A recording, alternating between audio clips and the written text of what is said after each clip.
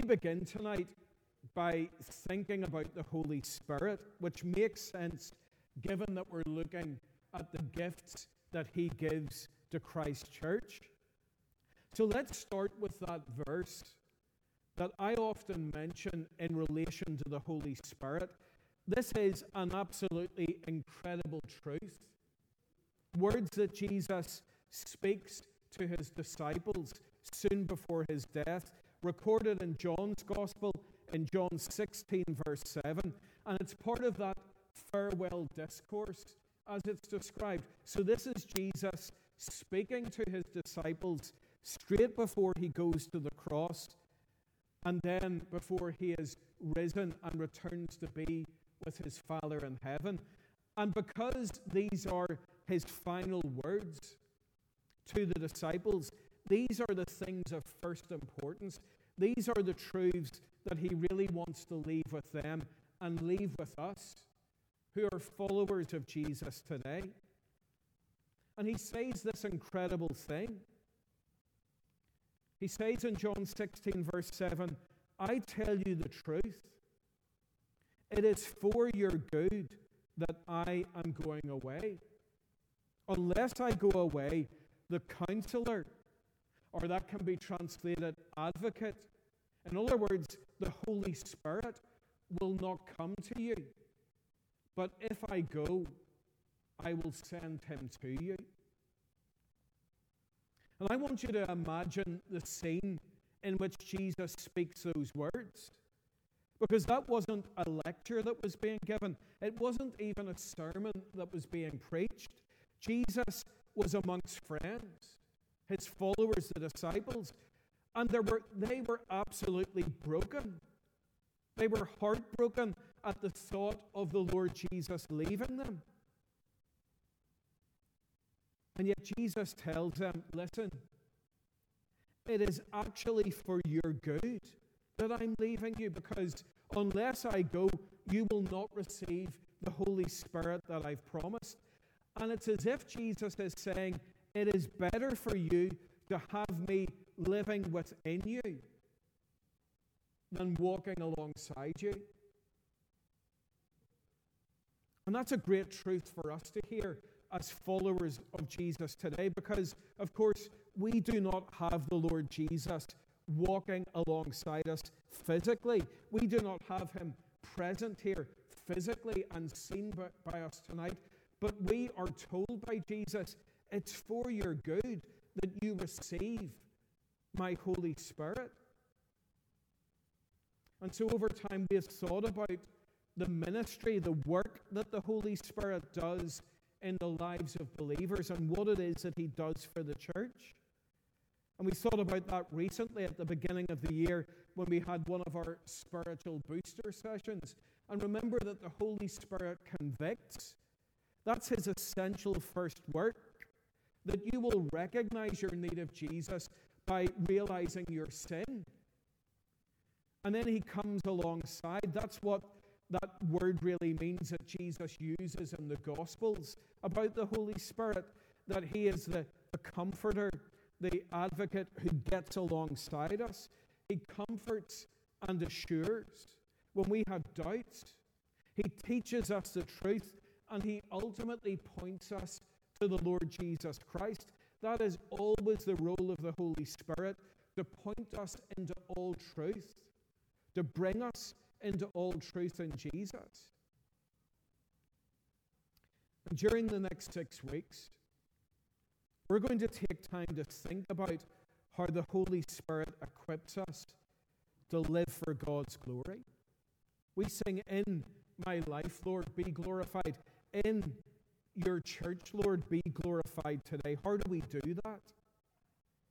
Well, we're going to consider the gifts that God gives to us by His Holy Spirit. And I realize that when we use that very phrase, the gifts of the Spirit, that can be, in a way, quite contentious amongst Christians. And the sad thing is, if we get bogged down in the controversies and in all of the debate about what people describe as the gifts of the Spirit, well, then we risk missing the central point about the gifts of the Spirit and why they are given to us, what it is that Scripture tells us about the gifts that we are given. Now, I want you to think for a moment about what it is like when you receive a gift, when you get a present. And when you receive a gift, you can do one of two things with it. You can keep it and use it for yourself, or you can share it with others so that they will benefit as well. So last week, in one of my sermons, I was talking about some of the things that I got when I was younger at Christmas. And I remember one particular year when I got a computer, a Commodore 64. And I thought this was the best thing ever. I probably exaggerated slightly the need for a computer for the computer studies course I was doing in school. Really, it was all about the games. Let's be honest tonight. Games that took about 15 minutes to load up and maybe only worked one in every 5 times you tried them. But I still thought this was great. And of course, my natural inclination when I got this and when my brothers were looking on was to hog this for myself. And sometime on that Christmas evening, I remember either my mum or dad saying, "Philip, this might be your present, but it is for everyone. It's for the others to enjoy as well." And in actual fact, it was more fun when my brothers were playing along too. And it seems to me there is a fundamental misunderstanding when it comes to the gifts of the Spirit.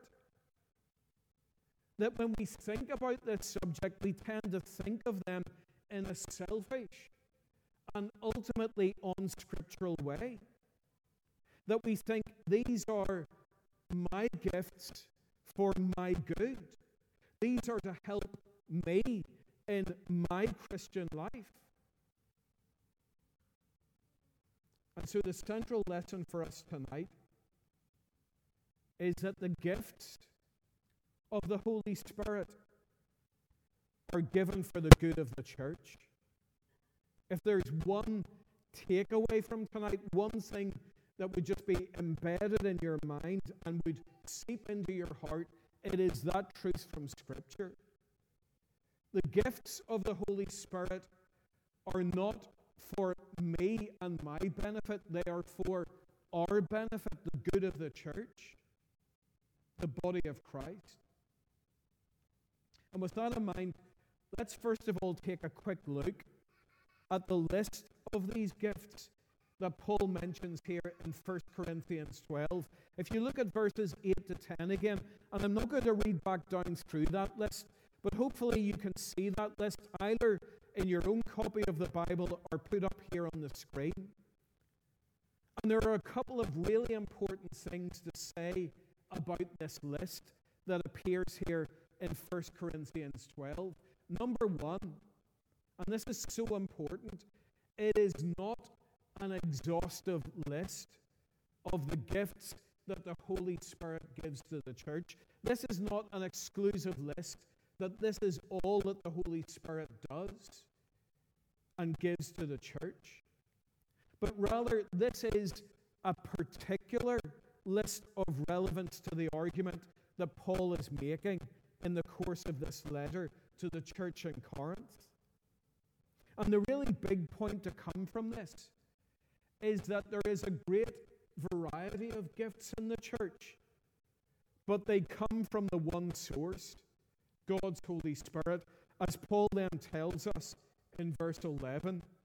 If you look at that verse again, he says, all these are the work of the one and the same Spirit. They're all coming from that one source. And then the next thing to say of importance is that there is much debate about the gifts of the Holy Spirit that are listed here and their place in today's church. And I'm going to nail my colours to the mast here this evening in what I say about this. And I follow a line of thinking of many Reformed theologians and teachers, both past and present, and believing that many of the gifts that are listed here by Paul were apostolic gifts. In other words, they were gifts given by God's Holy Spirit for the apostolic church, that church of the first believers. And we have thought about that church of the first believers when we took a long time to look at the opening chapters of Acts. And if you can remember back to what we were reading in the book of Acts, then you come to understand why that particular church would have needed these specific gifts as the church of Jesus Christ was being established. So these were gifts given for a specific purpose at a specific time, and as such are not gifts for today's church. Now, I realize that many Christian brothers and sisters take a different view, including maybe some here this evening. But the view that I'm expressing is one that I'm entirely comfortable in presenting to this church, given that we are a Reformed fellowship. But having said that, let me stress, that does not mean he cannot move as he pleases by his Spirit, because he can and he does. And if anywhere should know that, this place, this village, this congregation should know that as we think of 1859 and all that. And that does not mean that God does not heal today, for God does. And I have been able to see that at first hand. So given what I've just said, then is this passage really something that we shouldn't even be dipping into tonight in the course of thinking about serving the Lord? Well, let me stress, and let me restate the two central things that we need to learn from these verses. The first is the purpose of these gifts, and Paul puts it like this in verse 7. He says, "Now to each one, the manifestation of the Spirit is given for the common good," for the good of everyone. And then let's remember the source of these gifts. Verse 11 again, "All these are the work of the one and the same Spirit, and He determines them to each one He distributes them to each one just as He determines." And so tonight, if we apply that to here in Connor, or if you apply that to the fellowship that you belong to, if you're visiting with us here this evening, what this means is that the gift, or the gifts that you have been given, they're not for your benefit, but they're for the benefit of those around you, your brothers and sisters in Christ in this congregation. And what this means is that there is absolutely no room for boasting or for pride. Because after all, this is God-given. It's a gift that comes from the Spirit of the living God. And so to really sum up what we're hearing here within this passage, here's how the Christian writer involved with the Good Book Company, Karl Lafferton, puts it. He says of this, "Your talents are not from you, and your talents are not for you." Do you see what's being said here? These things come from God Himself by His Holy Spirit. And they come not to make you look good, not to elevate your position or my position in the life of this church. They come for the common good, the good of your brothers, your sisters in the Lord Jesus Christ. And so as we begin to think about this, we're going to watch another clip from the Prepared to Serve material. As people begin to tell their stories, as people in Presbyterian congregations, much like our own, begin to talk about the opportunities that they have to use their gifts for God's glory. So I think we're going to watch this now.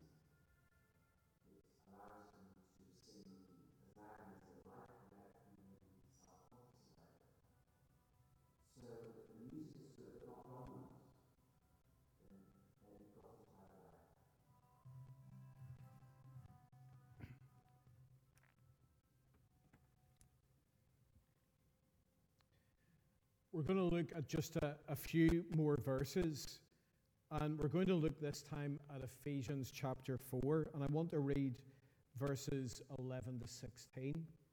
So Ephesians 4, if you want to look up this passage, and this is a passage where Paul is talking about unity within the body of Christ.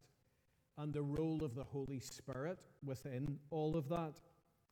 So, Ephesians chapter 4, and let's hear from verse 11 to verse 16. This is God's word again.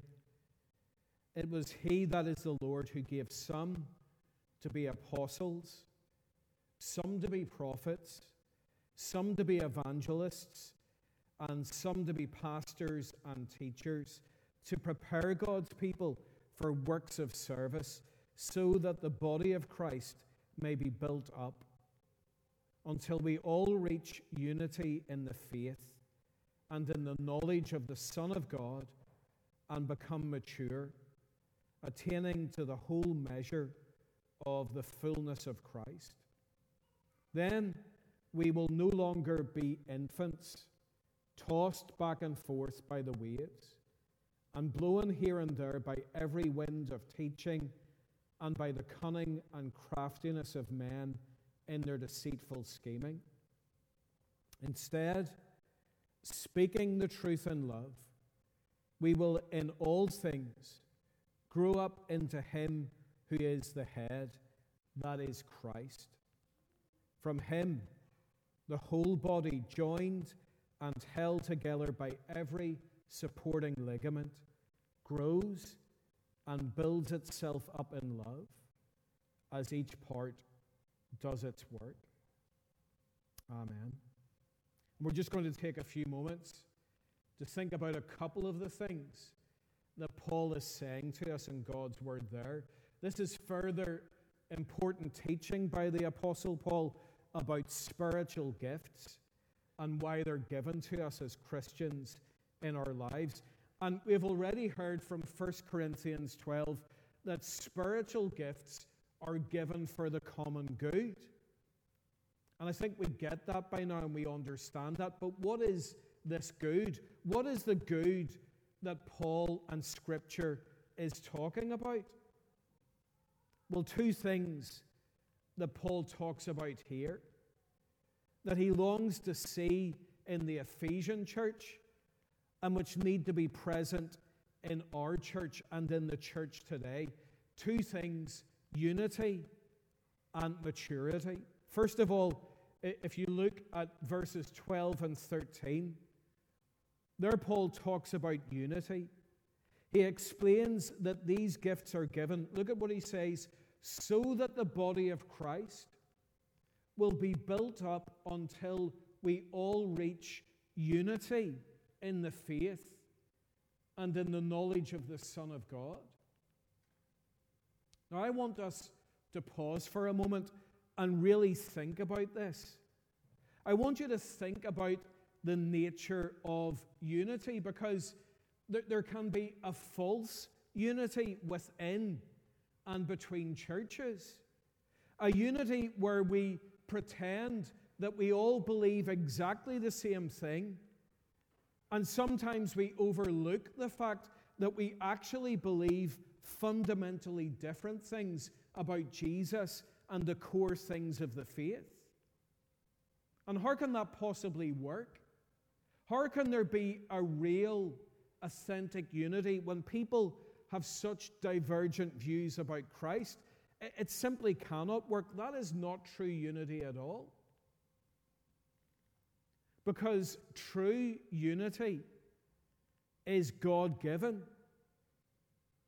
It is Spirit-generated.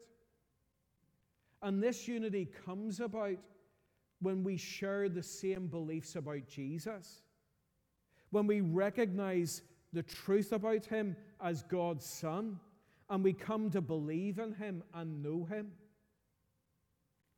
And so that unity can exist here in Connor when all of us come to submit to Jesus as our Lord and our Savior. And only the Holy Spirit can do that, and He does that, and He does it well. He changes hearts. He changes lives. He changes how people see Jesus so that they put their trust in Him. And we're able to see in this passage the way in which the Holy Spirit brings about this true unity in Christ.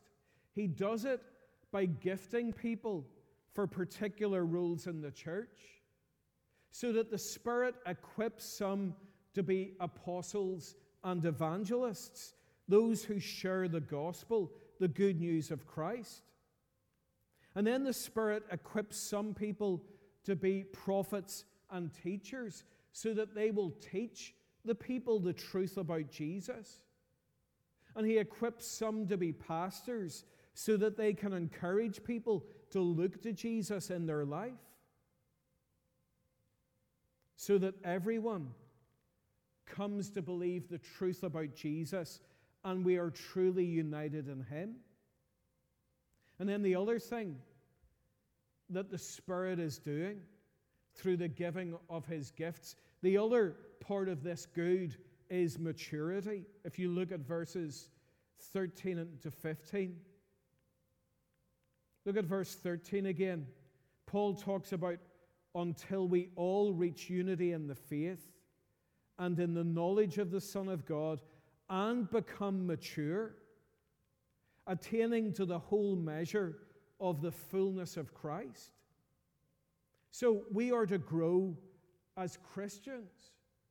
We are to grow in our lives as followers of Jesus. We're to advance in our understanding of the gospel. And ultimately, as we discovered in our spiritual health check, we are to become more and more and more like Jesus. To be conformed to His image, to His likeness. So tonight, I want you to see the great value of the gifts that you have been given. I want people to see the importance of the role that you have in this church. That what you would do here as the Spirit works in your life would lead to true unity in Connor and would lead to true unity in our relationship with other churches as well, as we come to believe and live out the truth about Jesus. And so that how you use your gifts for the good of others will also lead to maturity. What an encouragement tonight for those who are engaged in all kinds of roles around this congregation, especially in teaching young people and little ones about Christ, so that we will all become more like Jesus. And that will make this a far better place. It will make our witness here in Connor far more effective. God has equipped you to serve Him. He's equipped you to live for His glory. He's equipped us to be the church that He has called us to be. And are you prepared to serve? We're going to begin to reflect on all of this. And what I want to do is just highlight the book that accompanies this series and this course. And this book is available to pick up in the main hall and the tables. So if you haven't picked up a book so far, when you go in for tea or coffee tonight, please take one of these books and make use of it in the coming weeks. We are giving these books away to people rather than asking people to buy them. And we just maybe encourage people to think about how they use them. Maybe if a couple want to take one book between them, that would maybe be a really good thing. And I just want, for those who have got the book and for those who will be looking at it later on, to refer you to page 9 and the things that you can be reflecting on and the things that you can be studying in your own time, as will happen each week. So take an opportunity to read that passage in Philippians and to think about those questions and to apply that and to pray about that in your life, and also to take the prayer points and to think about how God is using you and your openness to serving the Lord. And we're going to pray now and seek God's help. Let's pray.